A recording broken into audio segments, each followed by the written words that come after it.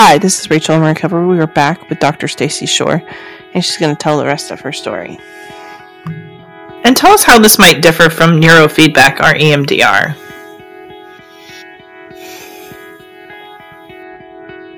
Well, it's pretty different in the sense, as I mentioned, it's more of a brain fitness program. It's a way, like I kind of mentioned earlier when we were talking, it's a way of keeping your brain fit for life. So I like to think of it. So for example, let me give you an example. We tested these. We provided it to these teachers during the pandemic, and it was during the summer, the first summer before they were going to have to go back to school. And so there was lots of, you can imagine, as you know, we all know, anxiety that first summer. You know, a lot of people couldn't leave their house and they didn't know if they would go back to school, et cetera, et cetera. But teachers in particular were very, very much affected, and K through 12. And what we found was that the women it was mostly women who didn't take this training, they became more and more anxious as the summer went on and more worried, had more traumatic stress in their life. But the women who were doing this program just once a week live on Zoom, and once on a video if they wanted to watch it, didn't have that increase. So, what that data suggests is that these programs help you not only recover from what has already happened, but they kind of prevent some of these symptoms from arising. Because we're all going to experience trauma in the future. We don't necessarily know what it is or when it will happen, but most likely we're going to have something that's going to feel traumatic. Yes, definitely. Yeah, and so we kind of have to prepare our brain. So I think of this more as a way, again, not only of recovering from something that happened in the past, but also kind of learning how to respond to something that will happen either now or in the future.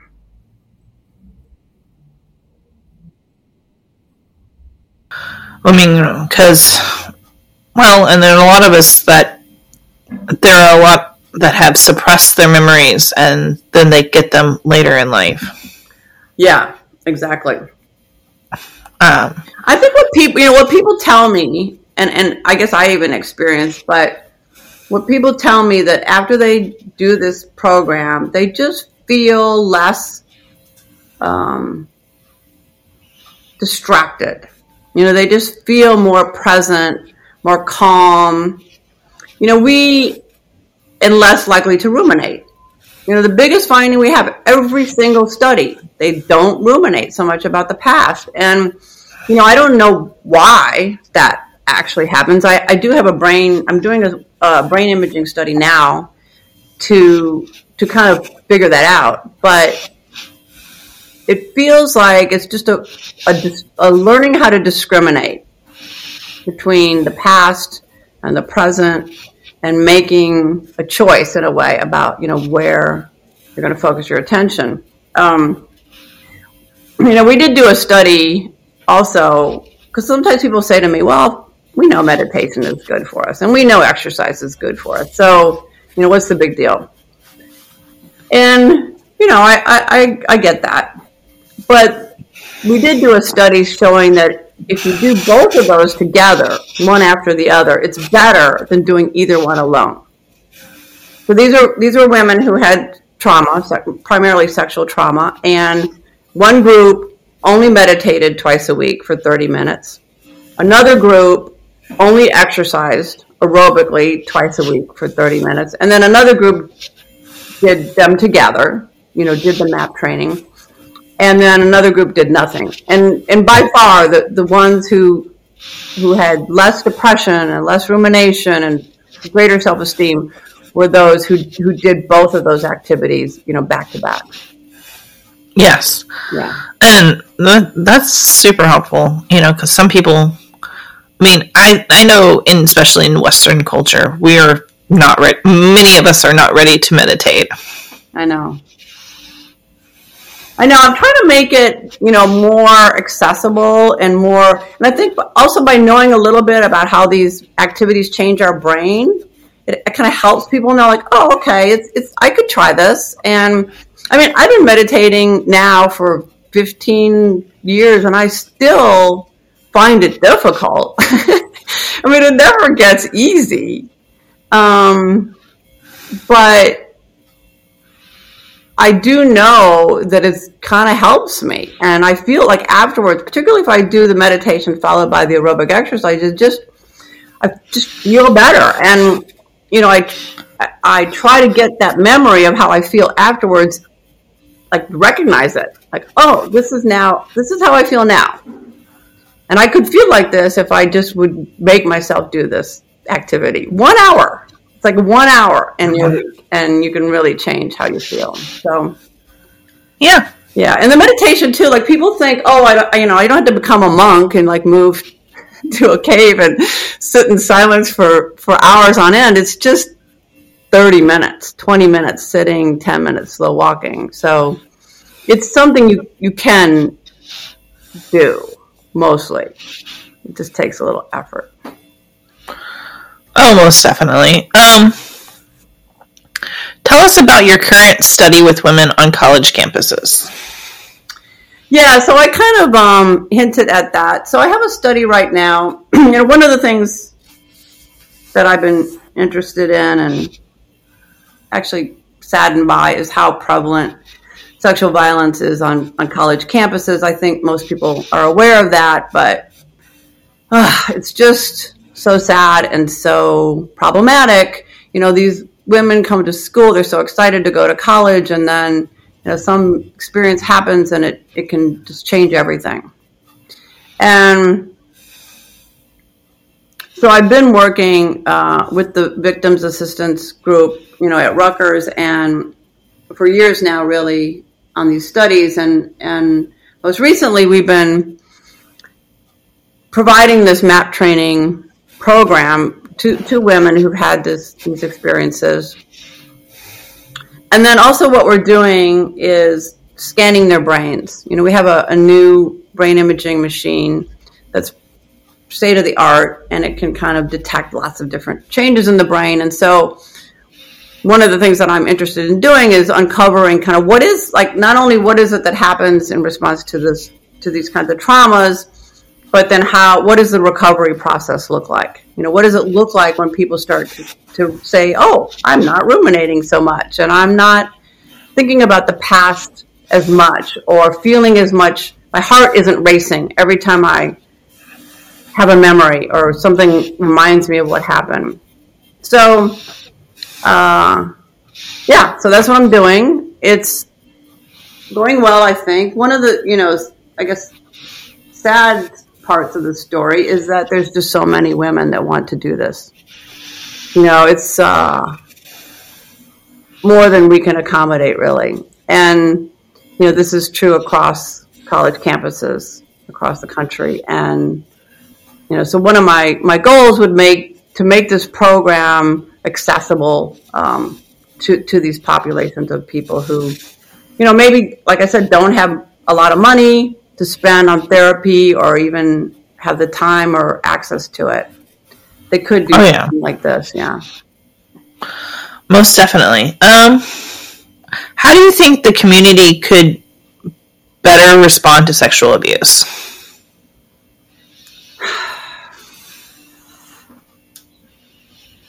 I mean, the community, not necessarily college community, but just generally us. Yeah. Like I mentioned, I do think that, the Me Too movement and all the kind of sister movements that went along with it really did help a lot.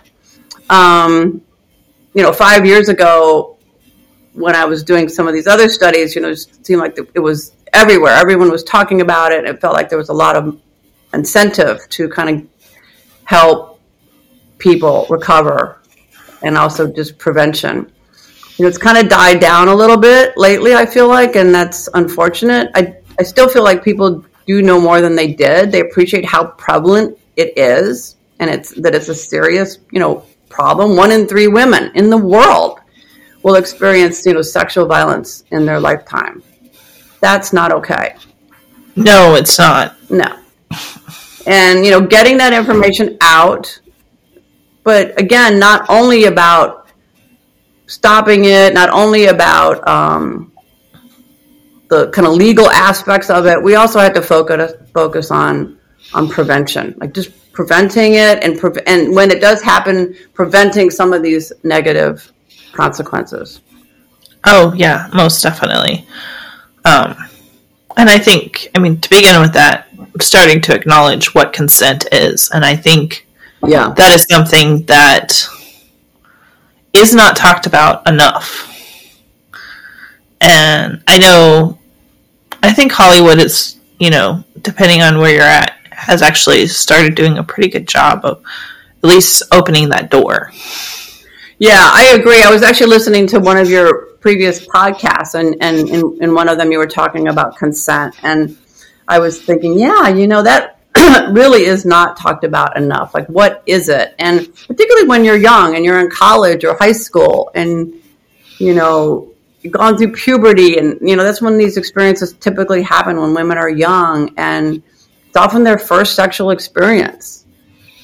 Like, that's the first sexual experience, period, is a monumental experience in your life, and then to have it be associated with such violence is just not okay. And I just feel like if everyone kind of knew, like, what's at stake, not only like what is consent, but what is the possible consequences if you don't know what it is. And yeah. Because shame is our worst enemy. Yeah. And I think a lot of us struggle with shame so much, and it's debilitating. It is like carrying around an extra 50, 100 pounds with you everywhere you go. I know. I have one of my really good friends was really traumatized as a young child by her dad's friend. And then she was I don't even want to talk about it, really. It's so bad. And, it still hangs over her head, and she's in her 60s. Still, all these years later. And, at the time, she didn't really tell anybody. And even when there was kind of gang rape happened, no one would believe her, or they thought it was her fault. And, it just infuriates me. And it changed her life completely. And she's living with it today. Still trying to find help. Oh, yeah. I know I had a professor, and her brother was sexually abused as a kid. He doesn't leave the house today. Ugh. And, and it's not just women that are experiencing this. Men are too. I know. And they don't have an outlet for it.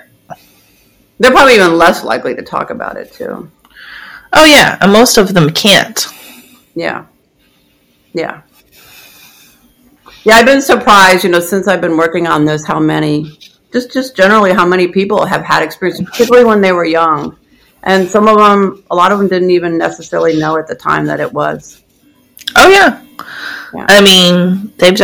They have to rephrase the questions. I know Allender does a lot of rephrasing of questions to just help men identify whether or not they've been sexually abused as children. Yeah. And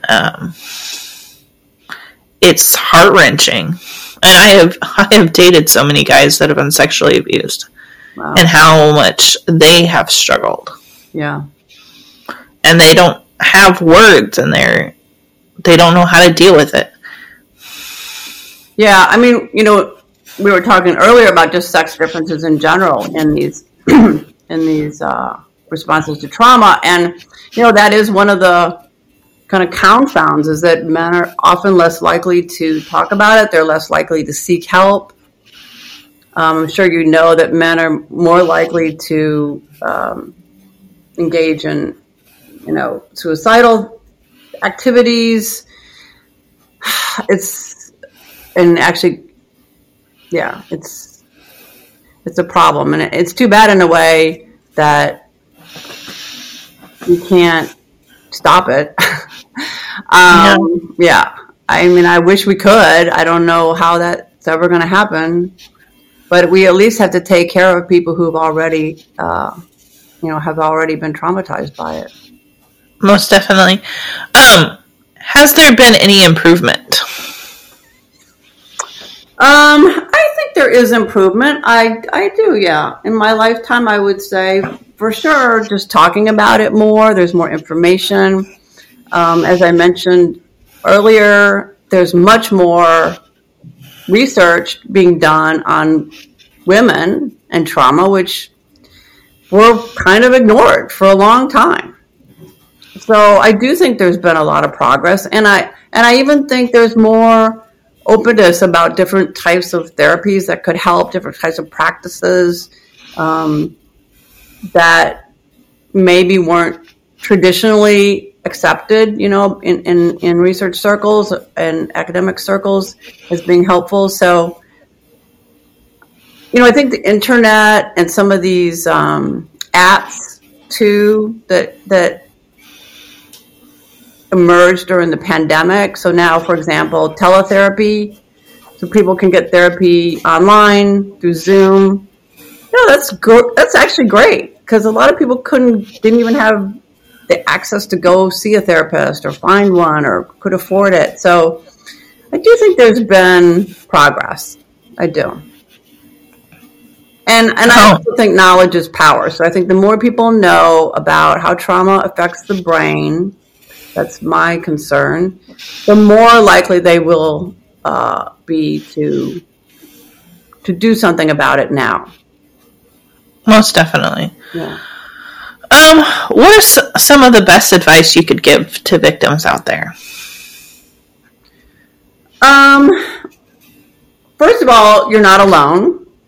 Trauma is common, and I don't know if that's not necessarily good, but it can be to some degree comforting to know that you're not alone, and as a result, there is help to be had. You kind of have to seek it out. It's not necessarily going to be easy. I would also say that some of these approaches do require some effort.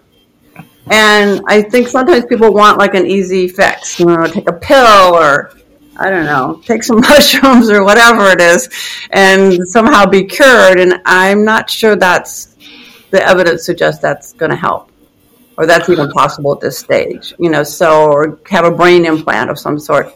So I think kind of recognizing that this is a process, that healing is a process. It takes time. Just like if you had a back injury or a big cut on your leg, those take time to heal. And similarly, our brain and our responses to trauma, it just takes time. But it can and it will heal over time. Most definitely. What do you do for self-care? I do MAP training, actually. I mean, one of the reasons I am so, compelled to get it out in the world is because it really does help me, too. Yeah. So I kind of live it. I don't do it as much as I probably should. I kind of have to do it sometimes because I'm doing these studies and various things. So sometimes I kind of have to do it, which ends up being good for me. Actually, a couple of years ago, I did have a back injury, and I couldn't do a lot of things. It was difficult, sitting a long time. It was difficult, definitely, to exercise, and I did notice a difference. I felt like I was really kind of down, a little bit depressed, really, and so I do it for myself. I mean, I do recognize that people do have problems that can prevent them sometimes from doing a lot of these activities. But if you kind of just do what you can do, it helps, even if it's less than what you might wish you could do. The thing that I also do is I just kind of make myself do it. You know, like sometimes if I wake up and I'm like, oh, I don't really feel that good. Really not that optimistic about the future, or I'm thinking about something I did that I'm really regretting, and I'm just like really in a bad headspace. I'm like, okay, Tracey, you need to do at least some exercise. And even better, some meditation followed by exercise. And then when I do that, I'm really thankful I made myself do it. No, I think most people can agree when you do, well, especially just with exercise. If they do their exercise, they feel better. Yeah, it's like a miracle medicine, but just getting yourself over the hump of doing it is the hard part. And the same thing with meditation. You know, meditation is actually even kind of harder, like getting over that hump. But, you know, once you sit down and like 5 minutes in, you're like, yeah, this is what I needed.